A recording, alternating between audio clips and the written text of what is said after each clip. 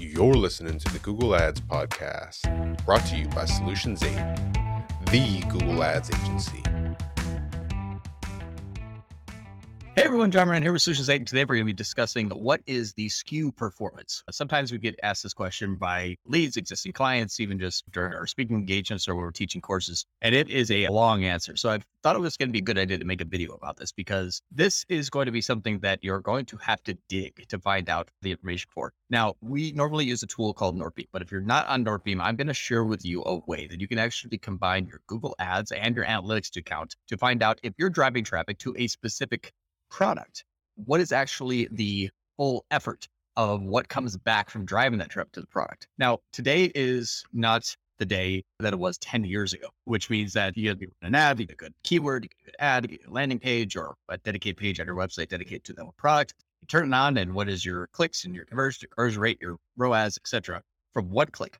That's all gone now. We have to understand that on average, it takes 10, 15, 20 days sometimes for people to convert. They're engaging on your social, your organic, your email, your paid traffic on SEM, those channels. They are taking a long time to buy. And it's unfair to take a look at one channel with one campaign and say, what is actually happening from the efforts in that campaign? And I'm kind of dip my toe into ways that you can measure both the SKU performance, but also what is the actual revenue and how do you measure against that? And I'm going to share with you why ROAS is not something that you may want to focus on holistically or even solely. It is a good key KPI, good key performance indicator, but it's not the be all end all. You can have a horrible ROAS, but a great CAC and a great LTV, and you can be very profitable and you can be stopping 3 feet from gold, as Cosmo always says. So I want to share this with you today, and a good example of that from a higher spend client that I can share with you what you may see on one channel, but looking at it a different way, and then also thinking about it even a different way after that could be the key benefits for your company to either A, scale, or B, even just be in the short term, much more successful by thinking about it differently and reacting to this differently. So let's get started. On the screen, you're going to see a campaign that's blurred out. So what this campaign is, a Performance Max campaign with one SKU, with one page. And what this campaign, this Performance Max and this one SKU is doing is driving a very specific product. We're driving ads to a very specific product page. Everything's very singular, so we can treat this as an individual SKU. Now, I do have 56 other campaigns in this account running. One of them is a brand campaign, and the other ones are some dynamic remarketing campaigns. And what you're going to see here initially is on May 1st through May 31st, so this last month in 2022, I spent $67,000. I have 1,200 conversions, and I have $248,000 in conversion value by click and $292,000 in conversion value by time. And the difference between these two is in the last 30 days, the people that clicked, I made $248,000 on. The people that have clicked before May 31st, but converted within May 31st is $292,000. So that's the difference between them. And the reason why you'll see this is hey, you have 95% of your conversions. You're most likely going to receive 84 more conversions at $13,000 more conversion value. And this is an estimate. You're going to see why there's that delta there. It's because if we waited one more month, this number here will look more like this number there. So again, $67,000 and $292,000 cash in the bank, I guess I would say, with 1,207 conversions. Now, if we look at the ROAS of this, let me do this. I try not to share any, we do ROAS by time. Try not to share any specific client privileged information, but I do want to share what this looks like. The ROAS here is 436%. Good. It looks really good. Now, in this same time period, though, in analytics, remember this number, 292,000. In analytics, what I've done here is I have gone into, let me move that up here to the right. What I've done is looked at the same time period, May 1st, May 31st. Then I've also segmented by a filter of the channel, which is just the Google CPC. So I'm not taking into consideration anything from Bing or from, which is called Microsoft Advertising now. I will never get over saying Bing. Bing is just going to be stuck in my vocabulary for like the next 10 years.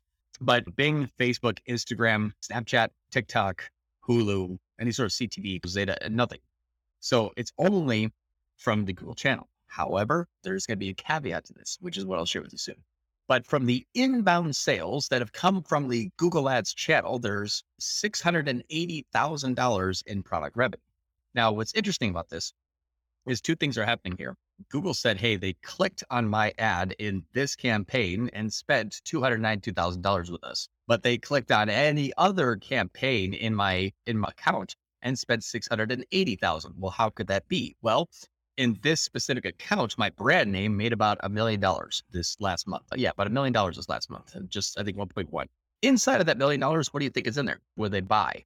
Well, was it this product here that I know it's blurred out, but the same product that I'm sharing on the screen is the same product in that campaign? Did they come back through the brand campaign and end up buying the product that I was pushing traffic to from one campaign? Yes, we have seen that times and times again, that even utilizing Northbeam is where I can prove it. But I wanted to kind of give you food for thought into how do you measure the overall effectiveness of your marketing. It's not always campaign specific. Not everyone is going to click on that ad and then go into the website and then just click and buy. Sometimes they click, they leave, and they might change devices, change IP addresses, change locations, and they simply just Google the brand name because they want to come back and buy from you. But what are they going to come back and buy from you?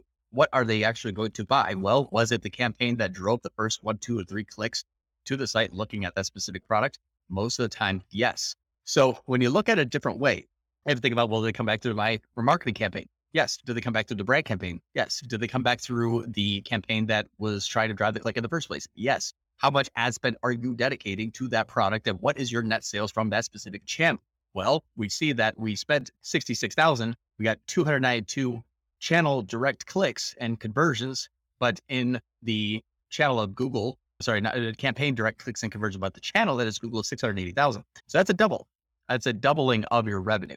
Now, if you're looking at your Google Ads campaign and measuring it just by ROAS, you're like, I need to be at 700, let's say. Well, not to say that 436 is bad. That's amazing. But it's actually in my account total has a 400 ROAS, up a $1.5 million spend. So I do think that it is slightly above average, but it even is twice as good as what we're seeing here, because we're simply taking the unknowns about what exactly happened after they clicked, what happened. Now, here's where the part that gets a little bit crazy. And I pulled up on the screen a few things to think about. One, ROAS. Is it good? Well, on my Google Ads channel, it's a 4. On my analytics from that same channel, it's an 8. Awesome. So we're looking between a 4x and an 8x return. Now I think, well, what is the cost of acquired new customer? That's different. That's different than what you see here. That's different than what you see in analytics. Why? Well, is this the first, second, 12th time that they purchased from you? And you can say, yes, I'm only tracking a 90-day click, but what happens if they come back and buy from you every year? They look like they add to it, clicked on an ad, and purchased from you again. So when you're taking into consideration what is new versus repeat, this is a whole different scenario now. This is a big, big, big change. And what I mean by cost of acquired new customer is you can have a ROAS of 4 to 8, but the first time the cost of new customer is $100, let's say. But the second, third, and fourth, fifth purchase, second, third, fourth, whatever purchase, is a CPA of $3. Now what happened?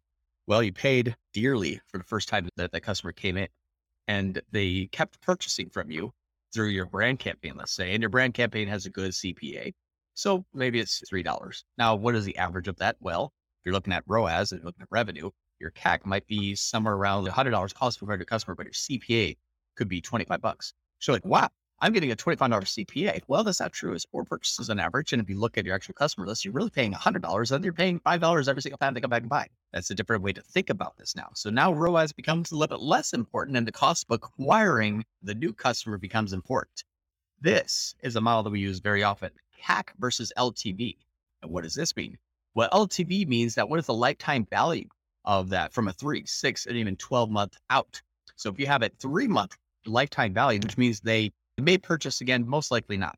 Let's use round numbers here. So the lifetime value of the first purchase is first 3 months is $100. Okay. Well, what do they spend in 6 months? Well, a lot of times they do come back. Well, a 1.5 repeat rate annually means that about half of those, or a quarter of those people are going to come by and buy a second time. So now actually the LTV is 150. So now we're at 150. Well, what is the LTV of 12 months? We usually get 2 purchases a year. Now that is $200. So a ROAS of 4 to 8 doesn't matter. A CPA of 25 doesn't matter. The cost of acquiring that new customer costs you $100, but the lifetime value of it is $200. So now you're actually spending $100 to make $200. And if you look at what is the cost of acquiring a new customer, as long as this does not go up, and a lot of times it does go down with scale, As long as this does not go up, you have a very scalable campaign, regardless of what your ROAS or your CPA says. If you get more new customers, your CPA could potentially go up because you have a lot less repeat customers, which means you're not getting the $3 conversions, you're getting more $100 conversions. So your cost per acquisition doubles and you're like, oh, but your CAC stayed the same. Why? You had twice as many new customers. CAC stayed the same, regardless of CPA. Your ROAS went from 4 to 8. Oh no, now it went down to 200% ROAS. Looks bad.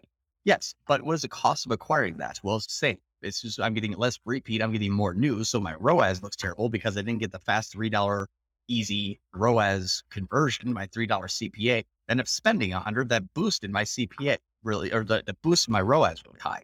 So who buys is actually going to affect your ROAS. Who buys is actually going to affect your CPA, but your cost of acquiring that new customer is more important than anything else because you can scale that as long as that metric stays the same and as long as your LTV stays the same.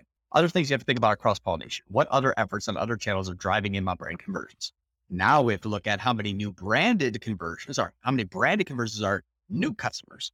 Because if you could find a cost of acquired new customer brand, you can spend that to the moon. And if you find the cost of acquired new customer on non-brand, you can spend that to the moon. And if you look at what you're manipulating your other social channels on, for example, are actually driving up or down that cost of acquired new customer, you'll see those two correlate. So your Facebook campaign might have a better CPA or better ROAS. You're seeing your brand actually have more sales and less CPA and more ROAS. Good. Keep spending on that because if you add those two together, what is the cost of acquiring a new customer regardless of channel? It's X. Good. Keep scaling. So the other one is the cross-pollination between Google Ads campaigns. Like if they click on product A, they buy product B. That happens about 10% of the time. So just take that in consideration that you might get a sale of an item that you actually never spent $1 on marketing because they were marketing a different item and they just bought another item after they came to the site. So a few things to think about, ancillary things that are not really affecting the big picture, but things you must think about is, why am I receiving sales on that? You can look through the top conversion path and even Google Analytics and identify that that product was actually sold from a first click from a different product that you're marketing for. And is your other channels driving that inbound brand conversion? So two things you want to be very, very considerate of. But at the end of the day, what you want to look at is it's not necessarily ROAS by SKU. Doesn't matter. ROAS by SKU is good. But if I'm only going to go after all of your customer lists that buy from you every month, I give you a 2,000% ROAS on all of your existing customers. You're going to lose money because I'm just spending more to make you the same amount of money, but your ROAS looks fantastic. But the cost of acquiring a new customer is what you have to think about. I don't really care what the ROAS is. Honestly, the ROAS is a good key performance indicator that I'm heading in the right direction. When the ROAS goes down, if I know my new customer is coming up and my cost of acquiring a new customer is going down, I'm just using my budget more effectively. If you're on Shopify, hop into your Shopify account and look at your analytics tab and look at the return customer rate. And if it's 30%, you can imagine that possibly 30% of your sales, maybe even 40% of your sales that are coming in from even your paid channel are coming in from customers that already know about you and you just keep paying for them over and over again. You take that money and actually go more towards new customer acquisition. Your ROAS goes down, your CPA goes up, but your CAC may go down. And if your LTV stays the same, you now have made more money. So that's kind of my little rant here for today. But a thing to think about where it's not SKU specific, it's not campaign specific. You have to think about this holistically. What does it cost to acquire a customer? What do they spend over a long time period? But obviously, after all of your costs and your net profit, do you equate to being profitable? And if your LTV stays the same and your cost of acquiring a customer stays the same, keep adding an ad spend. One last thing to think about when you're looking at the CAC versus LTV is how far do you want to spend into your future profitability? Remember that time period I said is 3 months, 6 months, a year. If I make an LTV over a year period of $200, but my first month cost is $100 and it costs me $100 to make that first time revenue of that $100, I don't see profitability until year 2. That's fine if I'm probably VC funded and I have a 10-year ramp up. But if you're like, I can't just eat off nothing for the next year, you'll need a ROAS of, let's say, 200% on your first time sale. So your cost of acquiring a customer would be 1/4 of the 1-year LTV in that scenario. Say it cost me $50 to make 100 in the first purchase. Then by year 2, I made 200. Now my year is $50 in, $200 out, average over 12 months. So don't get too aggressive by saying like, oh my gosh, I'm going to make $6,000 by year 7. I'm going to spend $7,000 cost per acquired new customer. You just broke even for the next 7 years. That's how that scenario works. So please let me know if you like this video. Think about this in a different way. It's a lot of fun to kind of measure performance in not necessarily pigeonhole yourself into one campaign's performance for one SKU. There's much more stuff going on here. So just things to think about when you're measuring success with your Google Ads campaign. I'm John from Solutions 8. Thank you so much. See you next time.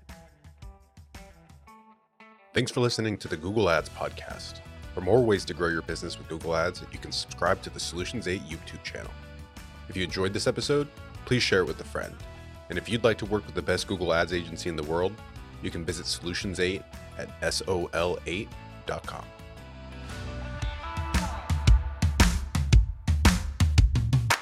Custom here. If you're running Google Ads, even if your campaigns are successful, my years of experience have taught me that there are almost always enormous improvement opportunities.